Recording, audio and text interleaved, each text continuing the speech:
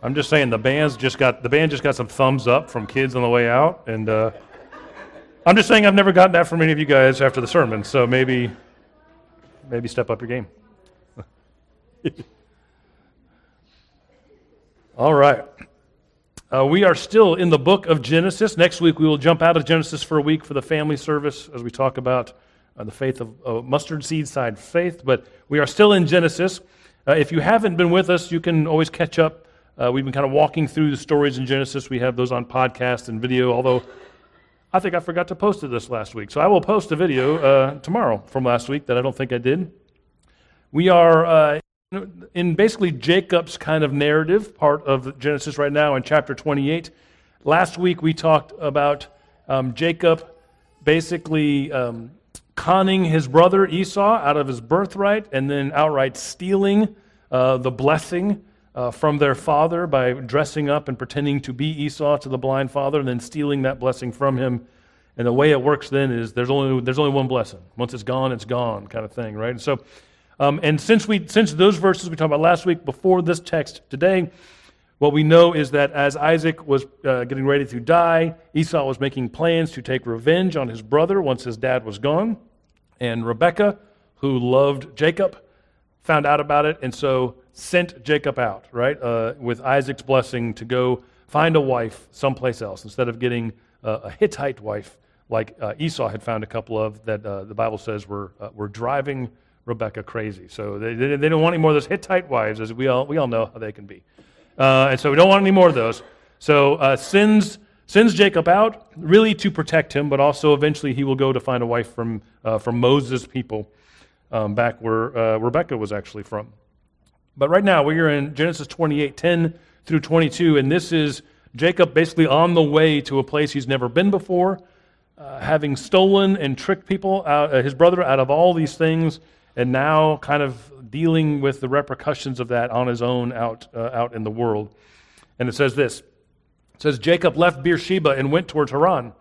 He came to a certain place and stayed there for the night because the sun had set. Taking one of the stones of the place, he put it under his head and lay down in that place. And he dreamed that there was a stairway set up on the earth, the top of it reaching heaven, and the angels of God were ascending and descending on it. And the Lord stood beside him and said, I am the Lord, the God of Abraham your father, and the God of Isaac. The land on which you lie I will give to you and your offspring. And your offspring shall be like the dust of the earth, and you shall spread abroad to the west and to the east and to the north and to the south, and all the families of earth shall be blessed in you and your offspring. Know that I am with you, and will keep you wherever you go, and will bring you back to this land, for I will not leave you until I have done what I have promised you. Then Jacob woke from sleep and said, Surely the Lord is in this place, and I did not know it. He was afraid, and he said, How awesome is this place? This is none other than the house of God. This is the gate of heaven. So Jacob rose early in the morning, and he took the stone that he had put under his head, and he set it up for a pillar and poured oil on top of it. He called that place Bethel, the house of God, basically, Bethel. But the name of the city was Luz at the first. Then Jacob made a vow, saying, If God will be with me and will keep me in this way, I will go, and will give me bread to eat and clothing to wear, so that I come again to my father's house in peace. Then the Lord shall be my God. And this stone which I have set up for a pillar shall be God's house. And of all that you give me, I will surely give 1/10 to you. For the word of God in Scripture, for the word of God among us, for the word of God within us. Thanks be to God. Sarah makes fun of me for a lot of things, but one of the things that she makes fun of me the most about is my ability to and frequent activity around the refrigerator, and that is to go to the refrigerator, open it all the way up, and stare at it for a very long time, looking for the thing that is right in front of me that I somehow cannot seem to see. The refrigerator is this black hole where everything disappears for me. She can find it in half a second. I need a spelunking helmet and a team of Sherpas to help me find.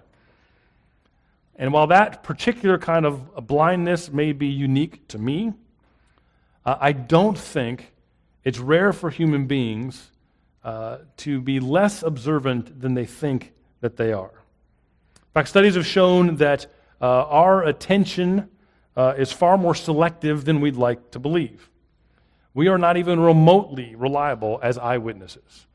If we did something in front of this whole room that was a little bit out of the ordinary right now, if I had two people run in with different colored clothes and perform some activity and run back out and then asked everyone to report what they'd seen, we'd have as many different stories as there are people in the room, even though you all saw the same thing. We're not as attentive as we'd like to think. We're not reliable eyewitnesses. We miss a lot. I heard recently a presentation by a guy named Daniel Simons that basically said you're really only able to focus on details of an area about the size of your thumb. So if you go, let's just go ahead and do this right now. Go ahead, move around a little bit. Stick your thumb out in front of you, and if you right now focus on your thumb, you can begin to see some of the details of it, right? Those little weird wrinkles that happen on the knuckle, and maybe you need a cuticle push or something. Is that what it's called? Cuticle push? Yeah, cuticle push. I need that because I go a lot to get that done. And maybe you got little hairs on there, maybe not, I don't know. But you can see all those details. But as you focus on the details of that thumb, everything else around it kind of fuzzes out. And you may be kind of aware it's there, but you can't really pay attention to it. And that's kind of what you have. Wherever you move your thumb, you can kind of focus. I can see one of you at a time, really, as I'm up here, right? Our attention is far more limited than we'd like to think it is. The hardest part for those of us that struggle with attention, and I am one of those people, they didn't have a diagnosis for that when I was a kid. I probably would have received it if there had been one. But it's hard to maintain focus on one thing, right? If focus is a small beam of light in a dark room, for those of us who struggle with attention, we tend to cast that light all over the place quickly instead of really being able to focus on one thing, right? Our attention is a delicate thing.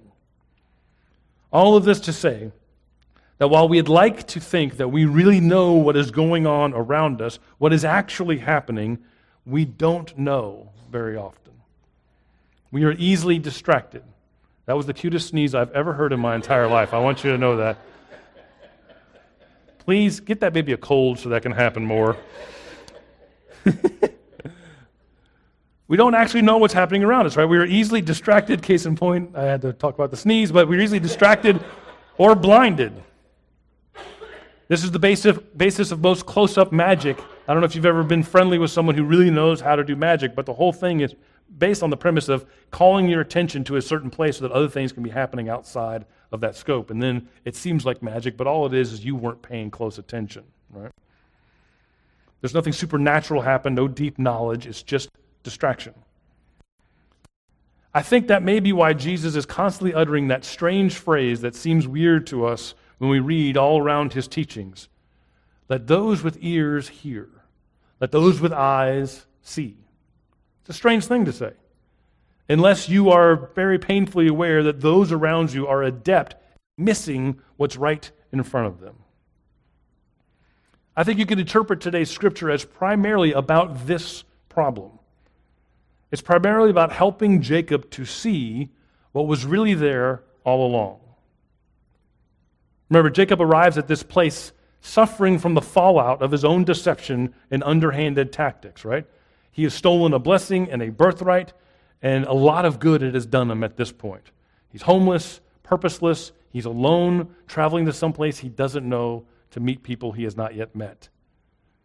He arrives at no place in particular. There's nothing really special about this place as of yet. He arrives at no place in particular and is tired enough, exhausted enough, that a rock looks like a good pillow for him.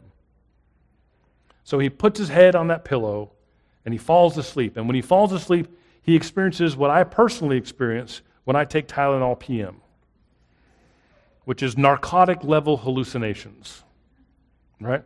It's not a dream like you would normally think about. When you dream, you get transported to another place. Suddenly, you're at your home that you grew up in, or you're in another state, or you're in Disney World, or on the moon, hanging out with friends you haven't seen in a long time, and weird things are happening. No, it's what happens again with me when I take that medicine, which is I sit up straight in bed, I see the room that I am sleeping in, yet the flying monkeys from Wizard of Oz are careening about the space that I'm in. It's this weird mixture of reality and dream world. And so he is sitting in this place, he has this vision, he's transported nowhere, but finally he's seeing things around him that he could not see before. The fantastic appears in his midst. Jacob sees heaven showing up on earth. The transcendent tangling up with the everyday. To borrow some prose from the poet Robert Plant, Jacob has a bustle in his hedgerow, and now he sees the stairway to heaven. Thank you, those of you old enough to know that reference. But this vision has enormous implications for Jacob. Jacob, who has not yet claimed God as his own, and God does not claim Jacob as his own yet. I'm the God of Abraham and your father. Doesn't mention Jacob. It's enormous implications for him. He doesn't just see a couple of angels milling about, maybe the ones that were supposed to have helped father and grandfather in previous stories. No, he is seeing this grand scene, this busy, bustling, cosmic escalator running down and up between the two places that are not supposed to touch. There's this flurry of activity, this connection between two realities that are normally separate. I picture the ministry of magic from Harry Potter, though it's not strictly speaking in the Hebrew.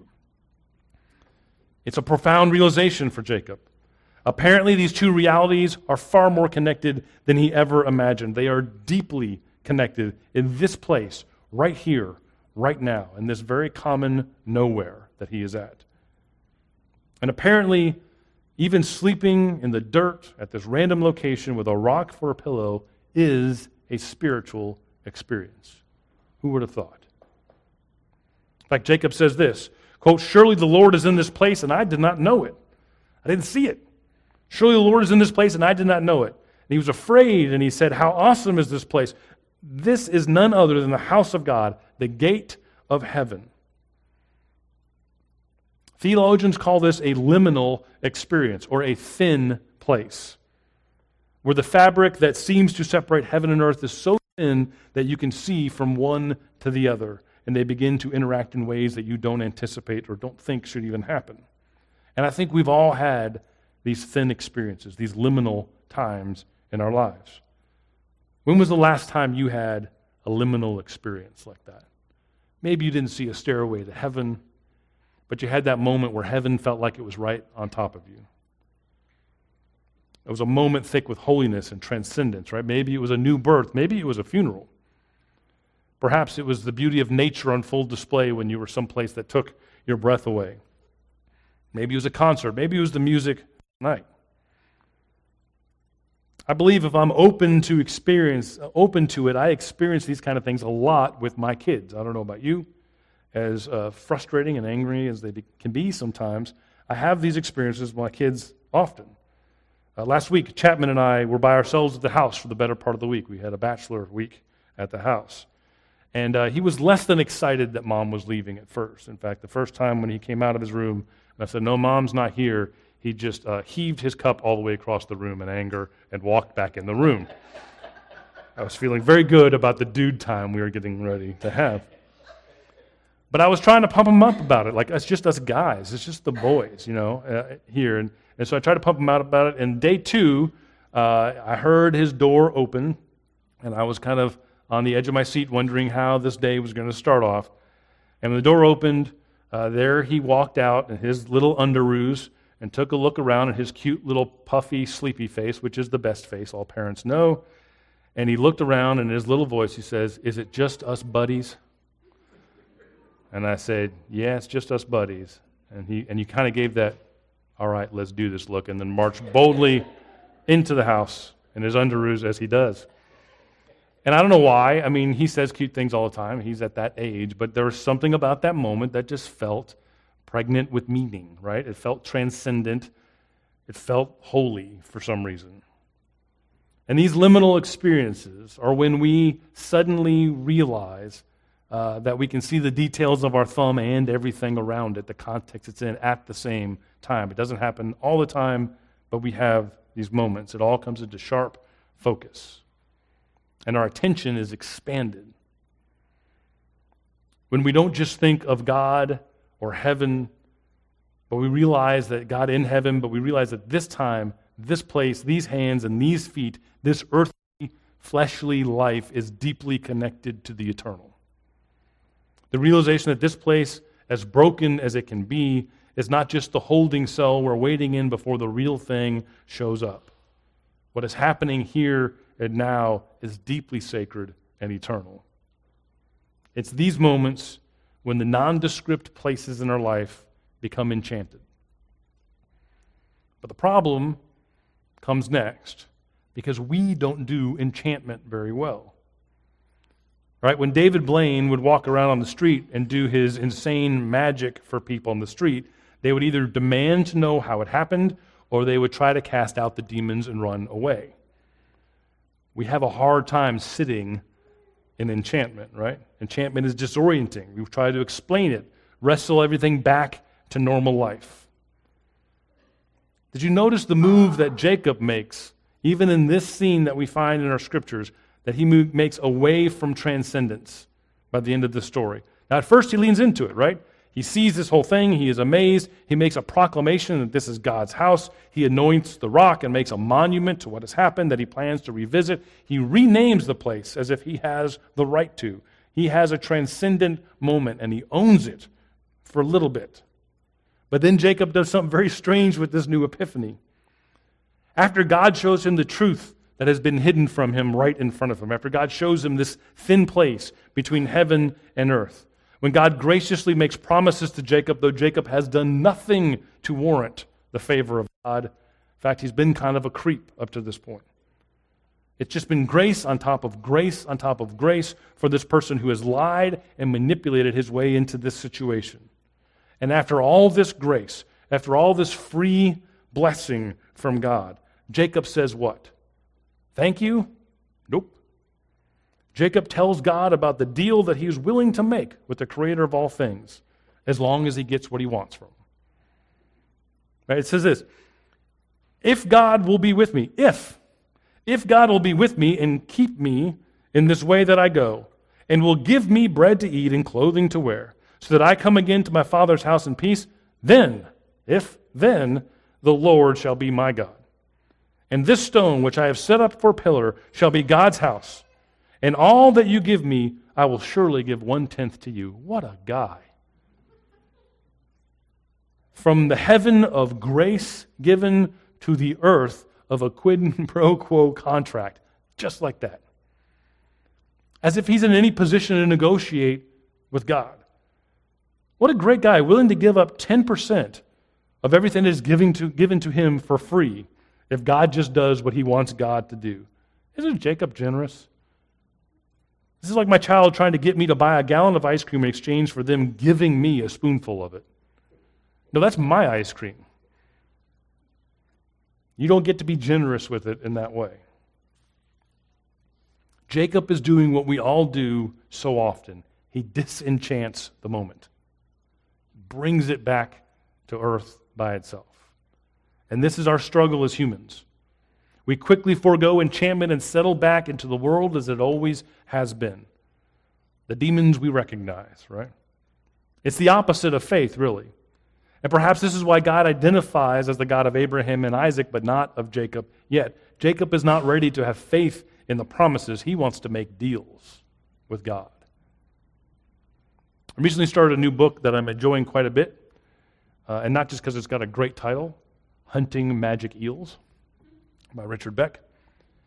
But in the opening chapter, there is a quote that seemed really appropriate to this talk this week, and I want to share it with you right now. I think I put it on a slide. It says this, we think religion is a matter of belief. Something deeper and more fundamental is going on. Faith is a matter of perception. Faith isn't forcing yourself to believe in unbelievable things. Faith is overcoming attentional blindness. Faith is overcoming attentional blindness. Phrased differently, faith is about enchantment, or rather re-enchantment. The intentional recovery of a holy capacity to see and experience God in this world. The intentional recovery of a holy capacity to see and experience God in this world. Faith as a matter of perception, as overcoming attentional blindness. The recovery of the capacity to see and experience God in this world. I'm kind of in love with this idea and this quote this week. Faith as being attentive to the easily overlooked enchantment all around us. This helps me make some sense of God's call for us to have the faith of a child, right? because children live in enchantment. We are the ones who grow out of it. Like Jacob laying on that hard dirt with a rock for a pillow, I think we could all use a good dose of overcoming attentional blindness. We could stand to recover the capacity to see and experience God in this world. If we could just turn off our phones, turn off our cable news, and open our eyes, we might see the truth that Jacob saw. That this world is every bit as mysterious, as enchanted now as it was when you were 4. Now, since I was 4 years old, I personally have a few more answers. Maybe a few other explanations for things I didn't understand when I was 4. Not as many as I'd like. But if I'm honest with you, it's all still a mystery to me. Just spend like 3 or 4 minutes reading about the scale of the universe that we have seen through telescopes at this point. And what we don't know will make your head spin. Right? In fact, even of what we do know, they think that 85% of what we've discovered about the universe, that 85% of what they see is actually made of what they call dark matter, which means it's just stuff we don't know what it is, but we see its effects, so we have to assume it's there. 85% we can't even identify as a thing, let alone explain it.